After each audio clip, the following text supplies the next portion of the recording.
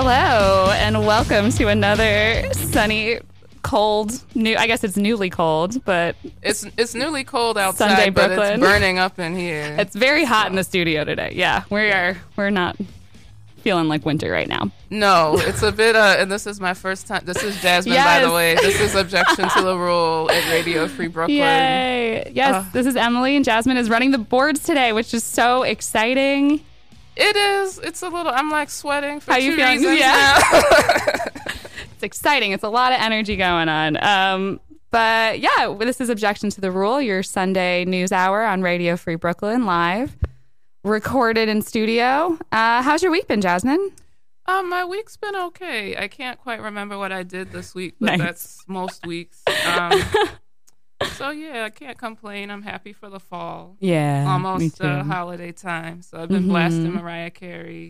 Nice. It's the as soon as for me. as soon as Halloween's over, it's Christmas. It's time. Yeah, it's officially Yay. time. Perfect. So Teresa is going to be joining us shortly, but if you're ready, Jasmine, you have actually a very appropriate couple. It's like a combined mashup, national local story. Yeah, appropriate for Thanksgiving month, I think. Yeah, it's definitely appropriate. It's always evergreen, and this is a story that Oh, okay. Did I mess something? Oh no! Okay. I was just checking on the volume. Okay, Just you keep rolling, girl. You're good. All right. So this week, something popped up on Twitter that gave me a reminder of how important it is to not just read the headline or maybe a tweet about something. Because I saw a lot of people reacting very angrily, thinking that the president, like the man in office now, had gotten rid of Native American Heritage Month or replaced it with a different celebration, but that's not actually the case. So just a little background, Native American Heritage Month has traditionally been November. The origins of it started way back at the beginning of the 1900s. A man named Dr. Arthur C. Parker, a Seneca Indian and director of the Museum of Arts and Science in Rochester, convinced the Boy Scouts to create a First Americans Day. I didn't find the exact year for when that happened, but about in the early teens. A little bit later on, Reverend Sherman Coolidge, an Arapaho Indian and president of the American Indian Association, issued a proclamation in September 1915 that declared the second Saturday of each May American Indian Day. So it started out with just, a single day out of the year. Red Fox James, a Blackfoot Indian, rode on horseback from state to state looking for approval for a day to honor American Indians. And on December 14th, he presented the endorsements of 24 state governments at the White House to have an American Indian Day. And in New York State, that was the first state to declare an American Indian Day in May 1916. So it was the second Saturday in May. The governor declared that to be American Indian Day. Presently, several states have designated Columbus Day as Native American Day or Indigenous Peoples Day, but it's still not recognized as a national legal holiday. And coming a little bit closer to our time, in 1990, President George H.W. Bush approved a resolution to designate November National American Indian Heritage Month. So proclamations that are similar but under somewhat different names, like Native American Heritage Month, National American Indian and Alaska Native Heritage Month, have been issued each year by the White House since 1994. Recently, there's been some news outlets that have put out headlines that made it look like, oh no, like the president has gotten rid of that, and people were rightfully upset to think that that's what had happened, but that wasn't exactly what went down this year. So the New York Times reports that the president announced that November should be a time to celebrate both Native American heritage and the country's founders, meaning, the founding fathers. And this coincides, as we know, with National Native American Heritage Month. So a lot of Native Americans feel that this new proclamation that he put out diminishes the importance of the time set aside specifically to honor them. It's problematic because they say, and they're correct, that their ancestors were oppressed and killed by a lot of the soldiers and settlers at the time that the country was founded. And another argument, which I think is important is that the country already regularly celebrates the founding fathers. Like there's Mount Rushmore, there's federal holidays like President's Day, the 4th of July. Open your wallet if you have cash, if you have coins, you see their faces everywhere. A man who was interviewed for the Times named Joshua Wabindato, whose family is of the Grand Traverse Band of Ottawa Indians and the Little River Band of Ottawa Indians in Michigan, said he felt like the proclamation undercut Native American Heritage Month and stifled Indigenous voices. So a little earlier, we talked about how Red Fox James rode on a horse from state to state to try to drum up interest and support to celebrate Indigenous people. But today, we have Jennifer and Jack London. They're two Republican donors, and they've been trying to garner support for having a Founders Month. They run something called the National American History and Founders Month organization in Virginia. Jennifer London said that more than 15 states have issued similar proclamations, like meaning that November should be also National Founders Month. And she praised President Trump for doing the same on the federal level. She claims that she chose November because it encompasses the celebration of Native American heritage, Veterans Day, Thanksgiving, and the traditional school year. School tends to start in September around here, so I'm not really sure like where that came from. But both of those proclamations were published in the Federal Register this past Tuesday. One of the things that caused some of the confusion is that the National Native American Heritage Month proclamation wasn't immediately posted on the White House website after it was issued, so some people were assuming that it had been changed. Robert Stockdale of Knoxville, Tennessee, he's another Indigenous man, said the focus in November should be on honoring Native American heritage. And according to him, he said a better fit to celebrate the founders and the signing of the Declaration of Independence would be July. So, yeah, it's not so much that this reminds me of like how someone or one of your siblings can get right up in your face and be like, I'm not touching you. I'm not touching you. I'm not touching you. Like, don't hit me. I'm not touching you. But they're clearly not respecting a boundary, or they're trying to make a point that they don't really need to respect you. Yeah. So that's... And it's a little bit of like making you feel like denying your discomfort with the situation too. Yeah, it's really... It's interesting. And it's why, right? And I mean... Trump, it feels like you always have to it's like playing to his base, right? It's taking away acknowledgement of people who aren't white. Yeah. And downplaying people who are already routinely like erased from history books. Mm-hmm. And like you don't see, people are not aware of like who were the people that were living where they live now, like before.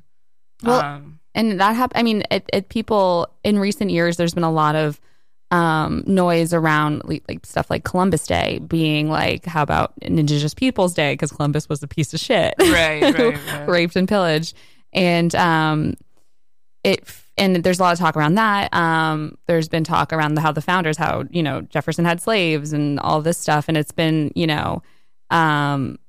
this feels in line with that and in line with all the, the fights of people in the South to get rid of Confederate statues or really adamantly want to keep them, and that sort of clashing of people's visions of what the origin stories of this country are and what deserves to have its own space in the sun or in light, in discussions. Right. And I think that the point you made about Confederate statues is interesting because a lot of people don't realize that those statues were erected at a time that was long after the Civil War had ended, and the purpose was to intimidate and remind and put people in their place that these are the people we think are important. We don't care about the advances that you, like former slaves, have made. And this, to me, seems like a similar type thing. Like, in my opinion, there is no other true purpose other than to put other people down or to try to remind them like we're the people that really matter. Like these are the stories we want to emphasize, even though they're emphasized all day, every day, all around us. Yeah. Those statues, like going back to that, were, I think it was like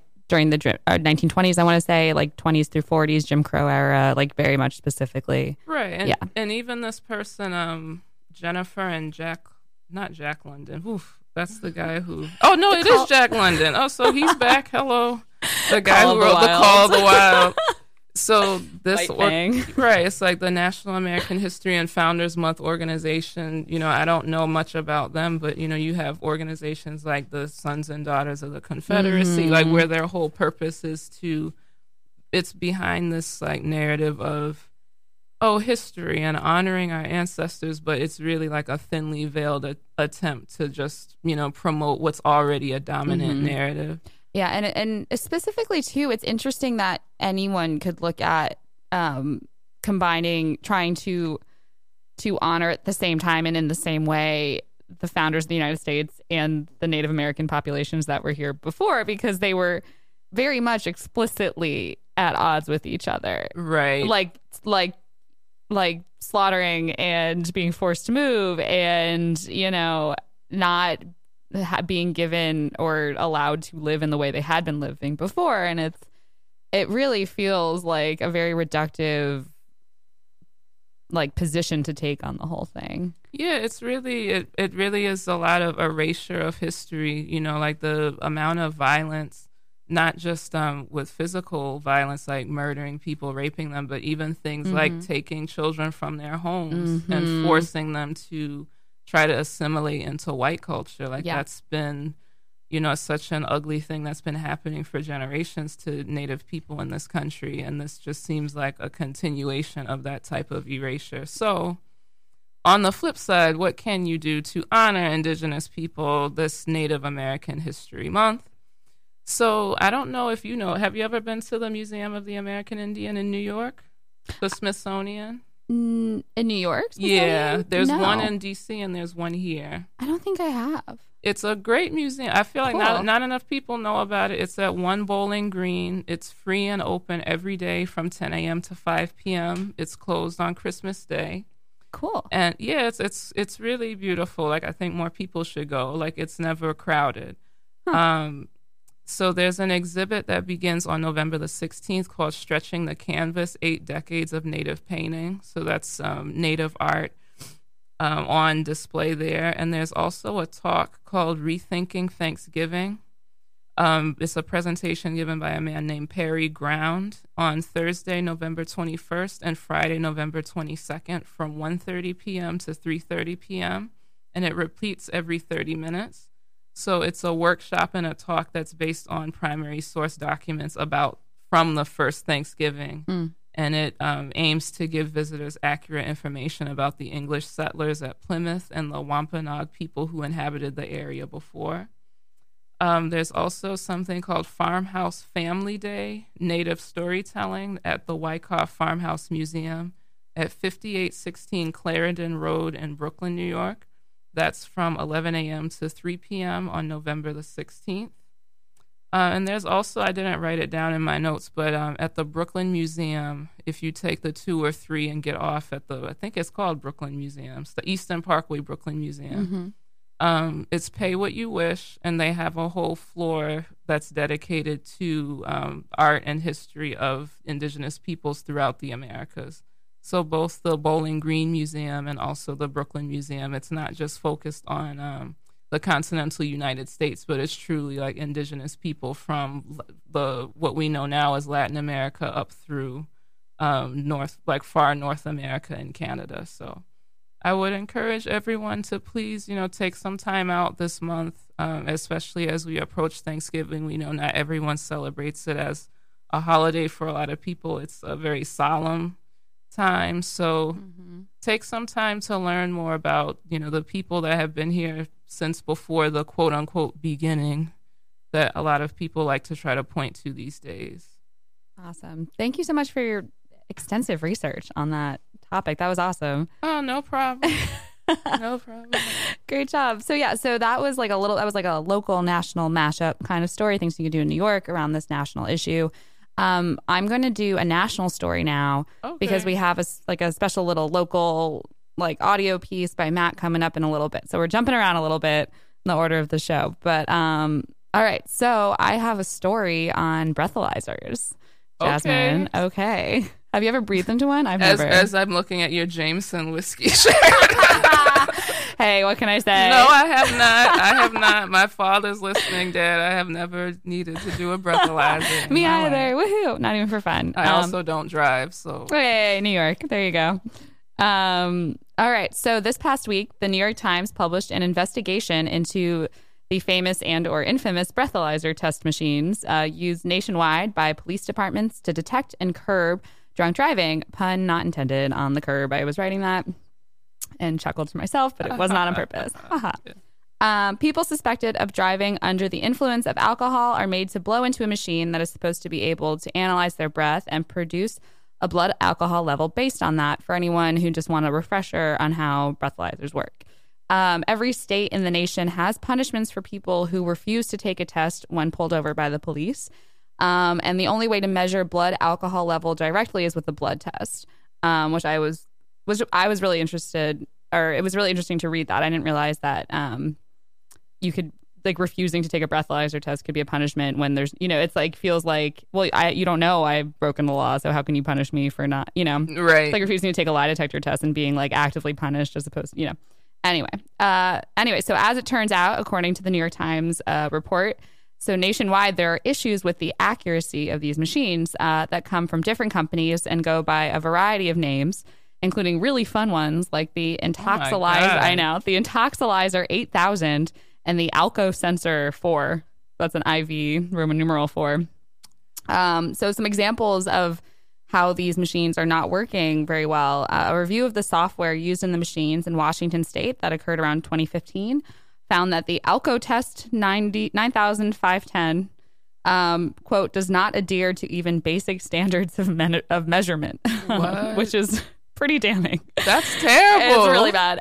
In 2007, an analysis of the software in the AlcoTest 7110 machines in New Jersey was found by an expert to be littered with thousands of programming errors. And in 2005, a toxicology lab in Vermont found that the Intoxilyzer 8000, quote, gave inaccurate results on almost every test, which is pretty wild. Christ. Yeah. And especially, I think when people like machines like this and given names like that are meant to make you feel like the sense of sureness of the accuracy of the data. These names sound ridiculous. The Intoxilyzer, that's what it's doing. It's making you look drunk when you're not. Right. No, it's crazy. Yeah. So, I mean, obviously, inaccurately high results on a breathalyzer test can have dire consequences for those who take them. And the report I was reading emphasized that a lot of the inaccuracies were pushed towards the higher point. Also, hi, Teresa. Welcome. Hello. Welcome. Hi, everybody. Sorry about that. All good. All good. Yeah. So a lot of the inconsistencies skewed towards making someone look more intoxicated than they were. And they can have dire consequences for people who take them. Punishments can be very severe for drunk driving, including loss of driving privileges, which can affect a person's ability to work and take care of their family. Let alone if they have a prior offense or more than one offense, it can have really dire legal consequences. So in general, being tough on drunk driving is a really good thing. The number of fatalities due to drunk driving has been cut in half since the 1980s. Oh, that's good. Yeah, really good. So I was reading it was about 20,100 deaths in that year or something like in when they started taking those stats. Mm-hmm. But as the number of miles people have driven has exponentially risen, that number has dropped to about half that, which is really awesome. And in the 80s, of course, that's when campaigns like Mothers Against Drunk Driving began and laws about DUIs became much stricter. I remember I grew up, my dad, I don't feel like my dad was always telling me how like back in like the 60s and 70s, if you got in an accident while you were drunk, it didn't make you look more guilty. It was almost like the excuse why. It was like, oh, they were just drunk, so like let it go. Yeah, it used to be like the whole view of it was really skewed differently. Yeah, but obviously inaccurate breathalyzer tests can chip away at your civil liberties, right? It's pretty messed up. Yeah.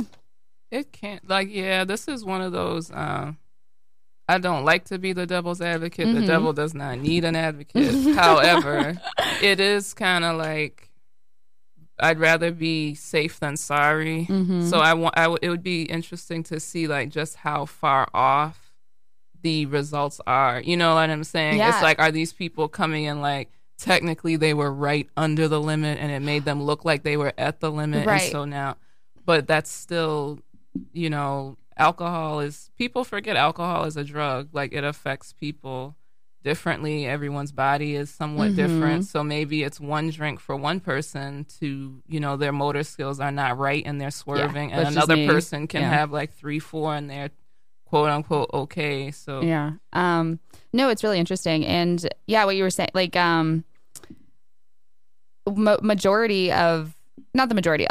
of the cases that are tied up in this article, and with states specifically looking at this issue, a lot of the cases that people were convicted on or that they pled guilty to, the most damning evidence and the thing that really either convinced them that they had to plead guilty or that they lost a trial on was the breathalyzer results. I see. And it's also, I like basically memorized this article. I'm just spouting out the New York Times, but there's the machines that the portable machines that the police bring with them that are going to be less accurate because it's portable, and of course, and there's also all these issues with calibrations, and these machines need to be calibrated very accurately, and it's relying on just like dispersed and like people all over the country and police stations that aren't scientists and have they don't have the right people doing it, or people just don't really care enough or don't really think it's a big deal to make sure it's calibrated accurately. Right, yeah.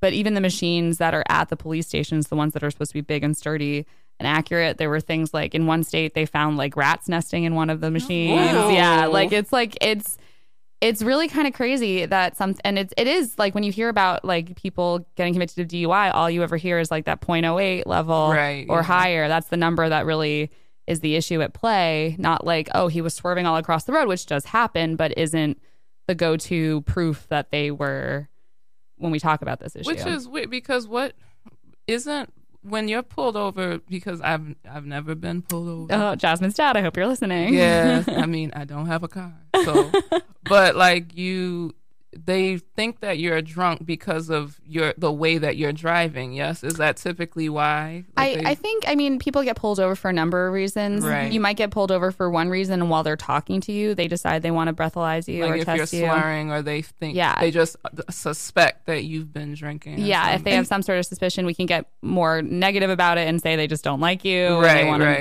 One of the first questions they always ask you when you get pulled over, because I have been, okay, not with a DUI. Yeah. But is where are you going or where are you coming from? Right. They actually ask you that to see if, I feel like sometimes they're just trying to see what you're going to say or if you can answer in an appropriate way. But I guess they can make a judgment call from there. I haven't really ever seen anyone go through a breathalyzer test. Not in real life. Yeah. You only see it like on TV, right? Yeah. It's or like they make you count backward, or like do like things to see if you can, like how your motor skills are or whatever. Like, but there was this podcast called Running from Cops that was very interesting. Whoa. And it was about Cops, the TV show, and other TV shows like that, and how so much of it's supposed to be reality, but a lot of that stuff is like drummed up for the cameras and it's ruining these people's lives.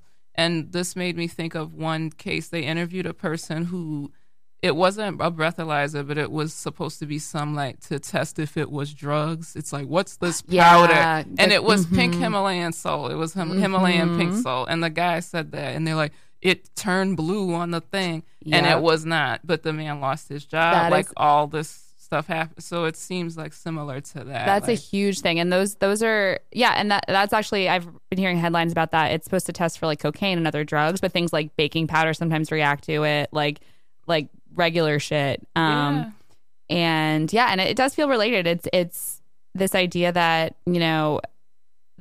if we can rely on this data, then we can prove guilt or innocence. But this lack of ability to, or like just people really wanting to rely on data to prove it's a that problem. Sort of things. Yeah. It's a problem. It's like I keep plugging stuff that has nothing to do with the show, but there was this book called Weapons of Math Destruction. It's a little yellow book, and it's excellent. But the author is she used to be a quant for some stuff I don't understand. I'm not great with math, but she decided she wanted to be on the side of good and help people to understand like how many things are presented as objective because there's a number attached to it, but how biased those things are. And it's so destructive because you can always say like, well, the test said blah, blah, blah. It's not me, but there's something built, like people made the test. People administer the test. People decide who to test.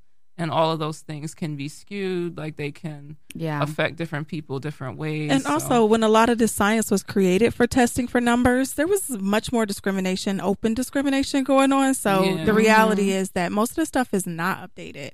You know, like who's really checking for that? More people are trying to figure out the moon than they are these things. What's really interesting about those numbers too, so a really good example of corporate companies and labs and numbers and people really relying on numbers that are inaccurate is everything that happened at Theranos with Elizabeth Holmes. Oh my God. I read Bad Blood. I could not put it down, and there was actually really interestingly bringing it back to our discussion of breathalyzer test, which is a generic name, but also a specific, someone owns that brand name too. Is that a lot of the companies, so a thing at Theranos was how, tightly guarded they were with their data, which was, hypothetically, they were worried about people trying to steal their intellectual property. But it was really a big cover up of how much they were bullshitting. Yeah. And it felt really similar. I was reading this article and it was like all these companies that were so tightly guarded with their breathalyzer machine, data and coding. And it's and they're worried about their, quote, intellectual property or whatever. But it's highly secure. They don't let people just analyze them. They don't let private citizens buy them so they can take them apart.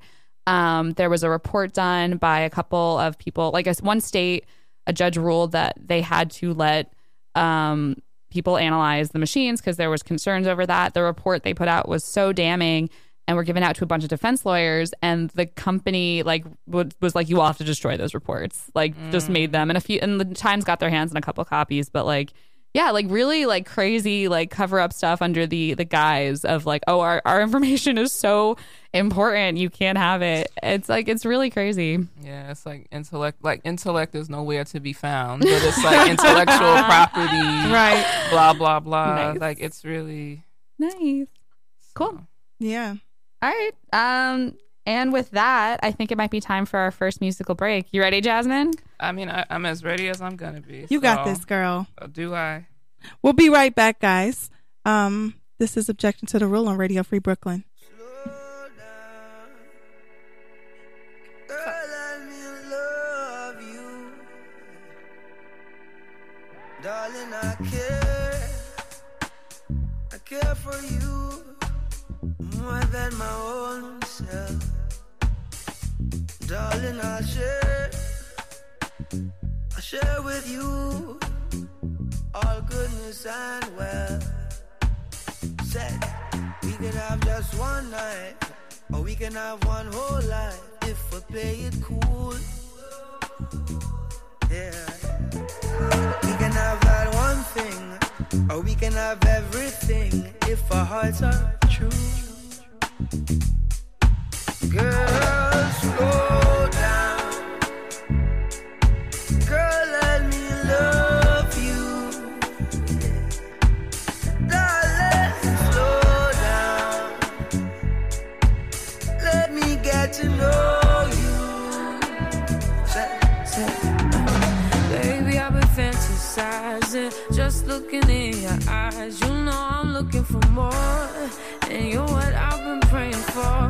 This kind of love don't come around like this. I'm not one to play around like this. Is so real, and I love how it feels. I love it when we slowly sway. I love it when we think the same thing. I love the way we move, the way we move. Yeah. We can have every night, yeah. We can have every day. Ooh, I want you to.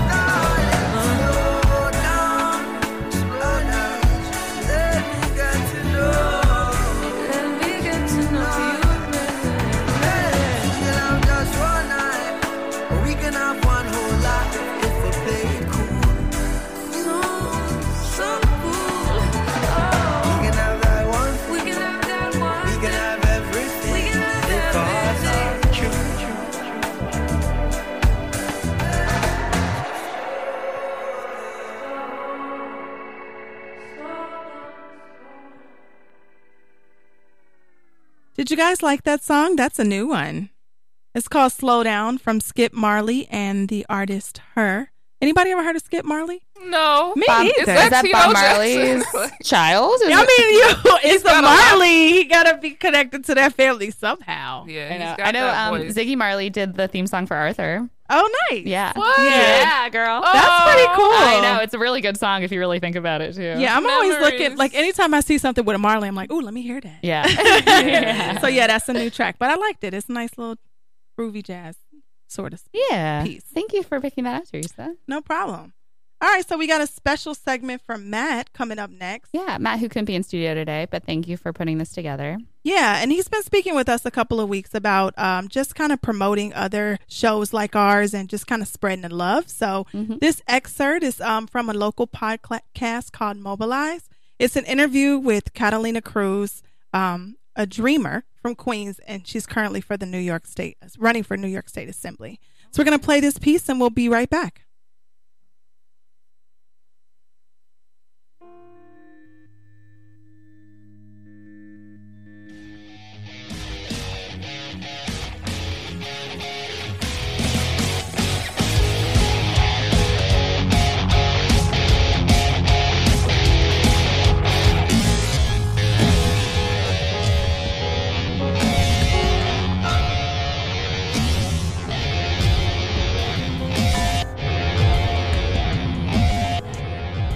Mobilize is a podcast that puts a spotlight on and is a resource for people, friends, communities, and activists who've decided to stand up, resist, fight back, mobilize. It's a great podcast.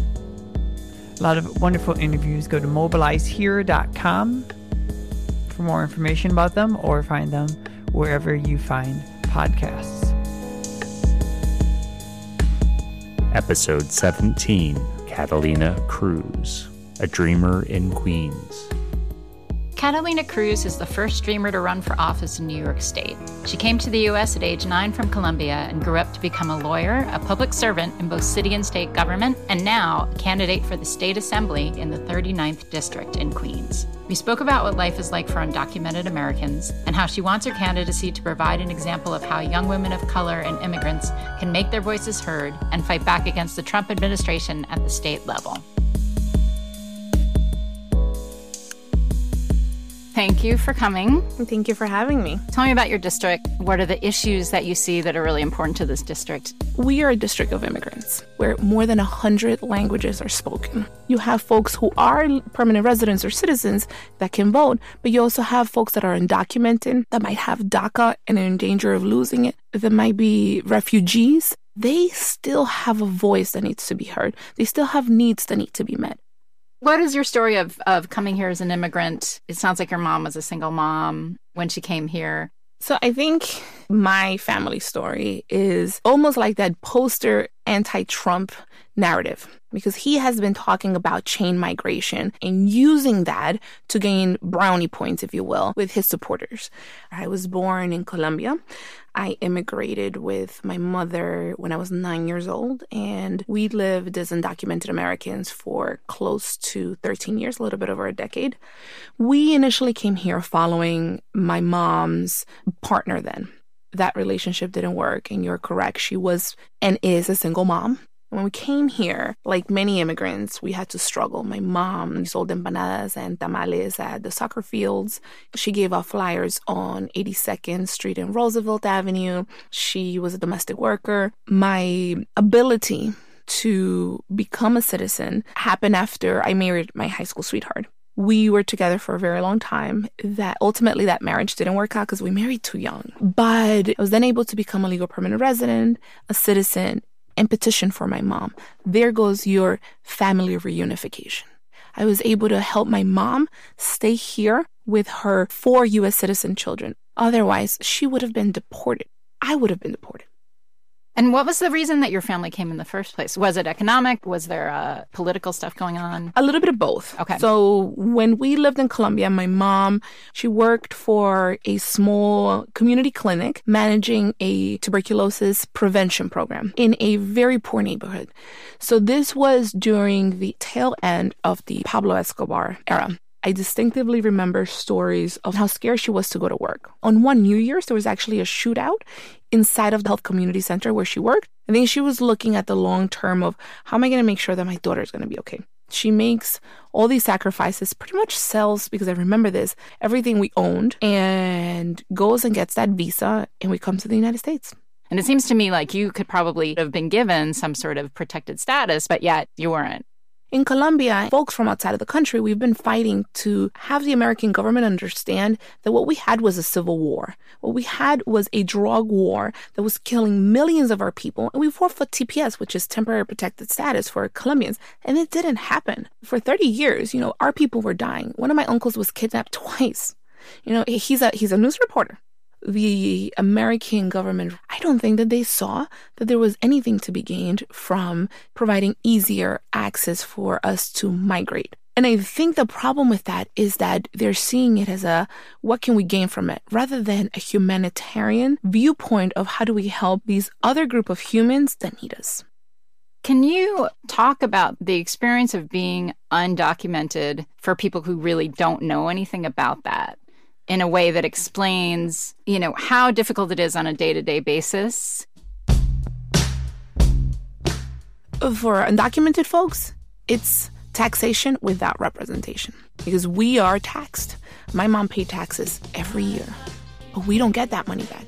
My mom is not going to be able to access that part that she contributed while she was undocumented when she retires. And there's thousands, if not millions, of undocumented Americans, because these are Americans for all intents and purposes, just they don't have that little paper, who have lived here, who have contributed millions of dollars into the Social Security system, yet they can't access it when they're going to retire.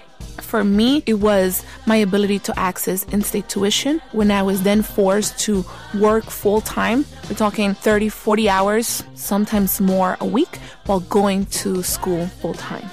It's also, as a child, my mom would go to work, and I'd go into what now has been diagnosed by my friends as the Hispanic panic, because I'd go into literal panic modes if she was late, because all I could think about was immigration picked her up. I'm never going to see my mother again.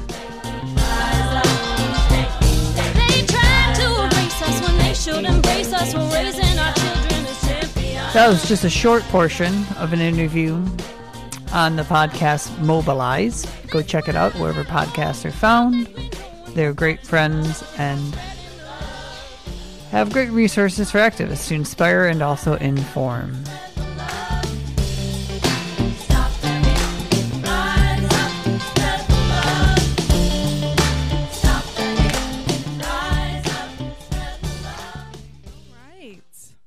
So thank you so much, Matt, for that lovely story.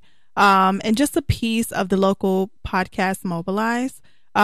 We love highlighting more local stories and storytellers. So we're going to take another musical break, and we'll get right back into some world news, including tampons in Germany, South Korea politics. This is Objection to the Rule, live on Radio Free Brooklyn. It's just one of them days when I want to be all alone. It's just one of them days when I gotta be all alone. It's just one of them days. Don't take it personal. Just wanna be all alone. Take my treatment. I wanna take some time out to think things through. I know it always feels like I'm doing you wrong, but I'm so in love with you. So understand that I'm only in love. You're the only one I need. So have no thought that I want to leave. And baby, trust me, please. One of them days that a girl goes through when I'm angry inside. Don't wanna take it out on you. Just one of them things. Don't take it personal. All right. That was Don't Take It Personal by Monica. Just one of them days. We were just talking about how when that song came out, everybody thought she was like on her period or something. Did anybody else think that? Every time someone's having a bad day and they're a woman, it's always like, oh, she's on her period. Right? And she actually said in an interview recently that song wasn't even about that. She was actually too young for it, but we thought it was relevant for this Very next good world song. news story. Yeah. It's Bring it always on. so fun. All right. So tampons will no longer be taxed as luxury items in Germany. First of all, it is not a luxury to use a tampon. Okay. But anyway, I got this story. You may have heard it. This is from CNN.com. Equal rights campaigners Nana Josephine Roloff and Jasmine Kotra have recently made a major victory for the pink tax. And before I did this research, I wasn't quite sure what pink tax was. Are we all clear on what that is? I am, but do you want to shoot out a refresher? Yeah. So basically, the pink tax is the tax for being a woman, right? It's everything that comes with us, not just for our menstrual cycles, but the other side of the pink tax is how packaging for ladies' products is actually more expensive than the same exact thing for men. So, and then that is opposed to the gender pay gap that we all experience. Yeah. So, and so it's stuff like razors and things like razors, that. shampoo, shaving creams. anything that is packaged in pink Does not have is to about be gendered, $1 but more. is, Than the same item for a male. So this is why this is really important information, because we're all paying this shit. Okay. So these two activists, they had an online petition to lower the tampon tax, and it was presented to the German parliament this week. It had over 200,000 signatures. On Thursday, there was a landmark vote by the government to reduce the sales tax on sanitary products like tampons and pads next year. So from January 1st in 2020, the amount of tax on sanitary items in Germany will be cut from 19% to 7%. Can you believe that? That's like more than half. So it's difficult to really put a price on how much sanitary products will cost a woman over her lifetime. One report from London City Hall last year estimated that a lifetime worth of disposable menstrual products costs women about $3,000. And I think that's on the low end, because that doesn't take into the account other associated costs like pain relief, replacement underwear, sick days from work. I know I've had to take off of work at a couple of times in my life because the pain was just too much, and then you're just not productive, when you go to work under those conditions. So the tax has been considered a systematic discrimination against women for a really long time. And the campaign has while it had overwhelmingly positive support from all sides, including men, it also was the target of abuse through really bad, tasteless comments online and on social media. Isn't that awful? Awful, Like what? and yet not surprising. Not at all. Yeah. I mean, some of the commentary that I said was just like, it was awful. It would be like, well, you can take those things out of your body and you will have less of a tax to pay. It was pretty extreme. And then there was women responding like, I did that and I still got issues. But it's really sad to think that something like this, we can't control this. So it's obviously a huge discrimination issue that's been going on a long time. While Germany has one of the higher tampon tax in the EU, the top spot is in Hungary, where women fork out 27% tax on hygiene products. And that's Hungary, and that's followed by Denmark, Croatia, and Sweden, which has a 25% tax. This is awful. I mean, I'm like jumping out of my seat just thinking about what that means, Globally, just a handful of countries have zero tax added to sanitary products, and those countries are Canada, India, Kenya, and several U.S. states. But not the U.S. nationally. Not nationally. It's a regional thing. thing. Here in New York. Later, I'm getting to that. I'm sorry. No, it's fine. You just beat me to the punch. We do have some state representation in New York that's doing something about that. But just to conclude this part of the report, Nana Josephine Roloff and the other activists, they say that the tampon tax is part of a bigger picture of inequality around the world. In this report, they say it shows that misogyny is still very prevalent in our society today. Their vision for the future of this campaign would include free menstrual items in all public facilities like schools, hospitals, government offices, and public toilets, which is awesome. You guys know I work in a college. I definitely keep this in my office for students. And it's something that I purchase out of my pocket. It's not like we have a fund for that. I just would hate for a student to miss class. This is a health science program.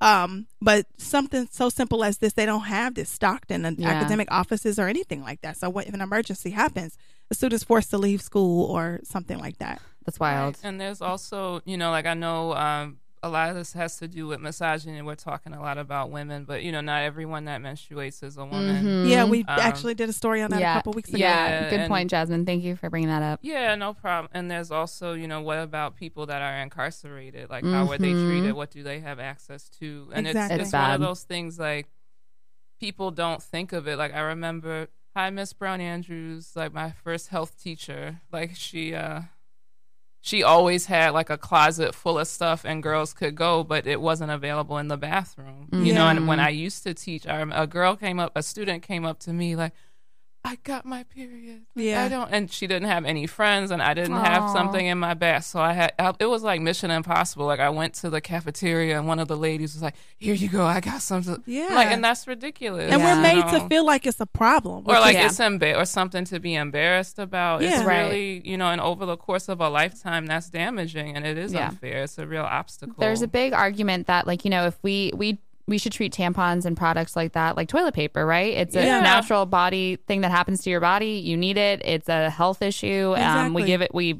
We supply it for free in bathrooms, no questions asked. Please, no questions asked. Yeah. And it's just one of those things where it's just, if men menstruated, it wouldn't be an issue. Yeah, I mean, it's that along with the other things that the pink tax affects. You would think that in 2020 is something that is like, are we still dealing with this shit? Like, it's not like it's going to stop. It's not like there's anything that we can do about it. Do you think it's going to be a major issue in the election, Teresa? Well, in my research, I haven't seen any of the current presidential candidates speaking on it at all. We do see a lot of talk about equal pay for women and things of that nature. But this specific tax, I haven't seen anything from our presidential candidates. However, there is a Congresswoman Jackie Spears. She's of California. I believe she's in the San Francisco area. And Congressman Tom Reed, who is a Republican from New York. They reintroduced something called the Pink Tax Repeal Act. It's a bipartisan bill, and it currently has 50 co-sponsors. The act will end gender-based discrimination in the pricing of goods and services by allowing the Federal Tax Commission to enforce violation. It also gives State Attorney General the authority to take civil action on behalf of consumers wronged by discriminatory practices. So, Representative Spear, she has on her actual website page just some commentary about this legislation. She says the pink tax is not a one-time injustice. It's an insidious form of institutionalized discrimination that affects women across this country from the cradle to the grave. It's really unfortunate to think that women pay approximately $1,500 extra a year in the pink tax. Wow. Just think about what you could do with that money. You know what I mean? And that's just the pink tax itself. Now, this additional, coverage that we need for ourselves over the course of a lifetime can cost women up to $400,000. And for women of color, it's in the millions, the amount of money that we pay extra just to be alive. It's a really interesting concept, and I definitely think it's something, if you are in a position where you can pose these questions in this coming election, I think it's something that deserves some, definitely some recognition, especially with all these women running for presidential campaign. Where they at, though? I haven't seen anything. Have you guys? I haven't. And I will say that I think running as a woman, it's difficult to run on specifically feminine issues because you're fighting against a ton of people who don't think that women should run at all or would never vote for a woman.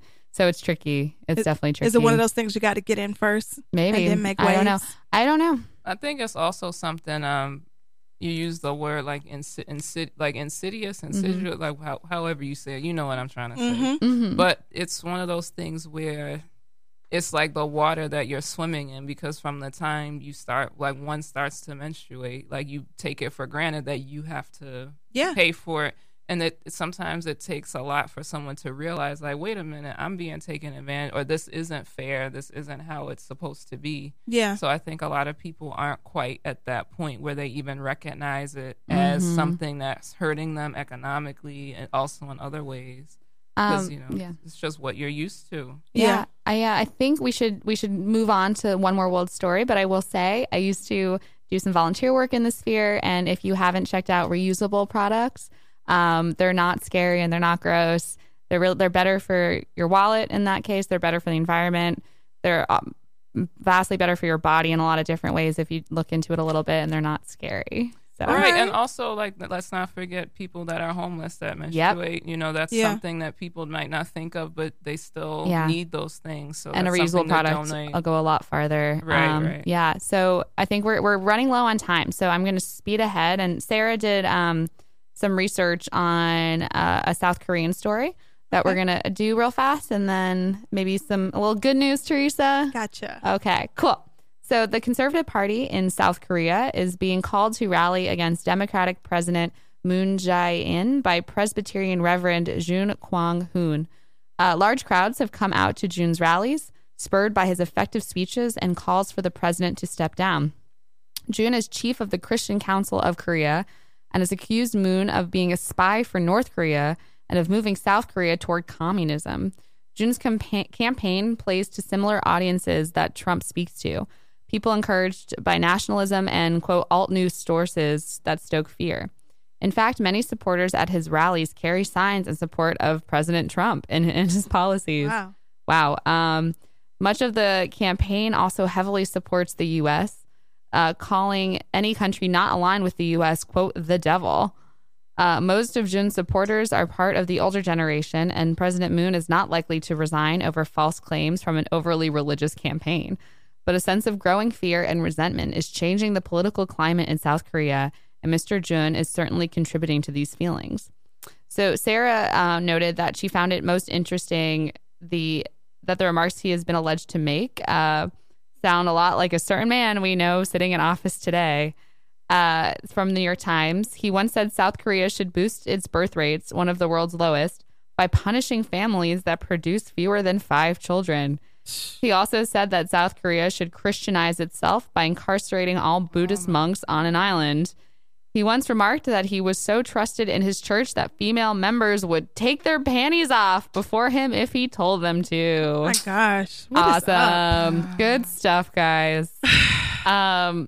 I mean, hatred spreads fast, don't it?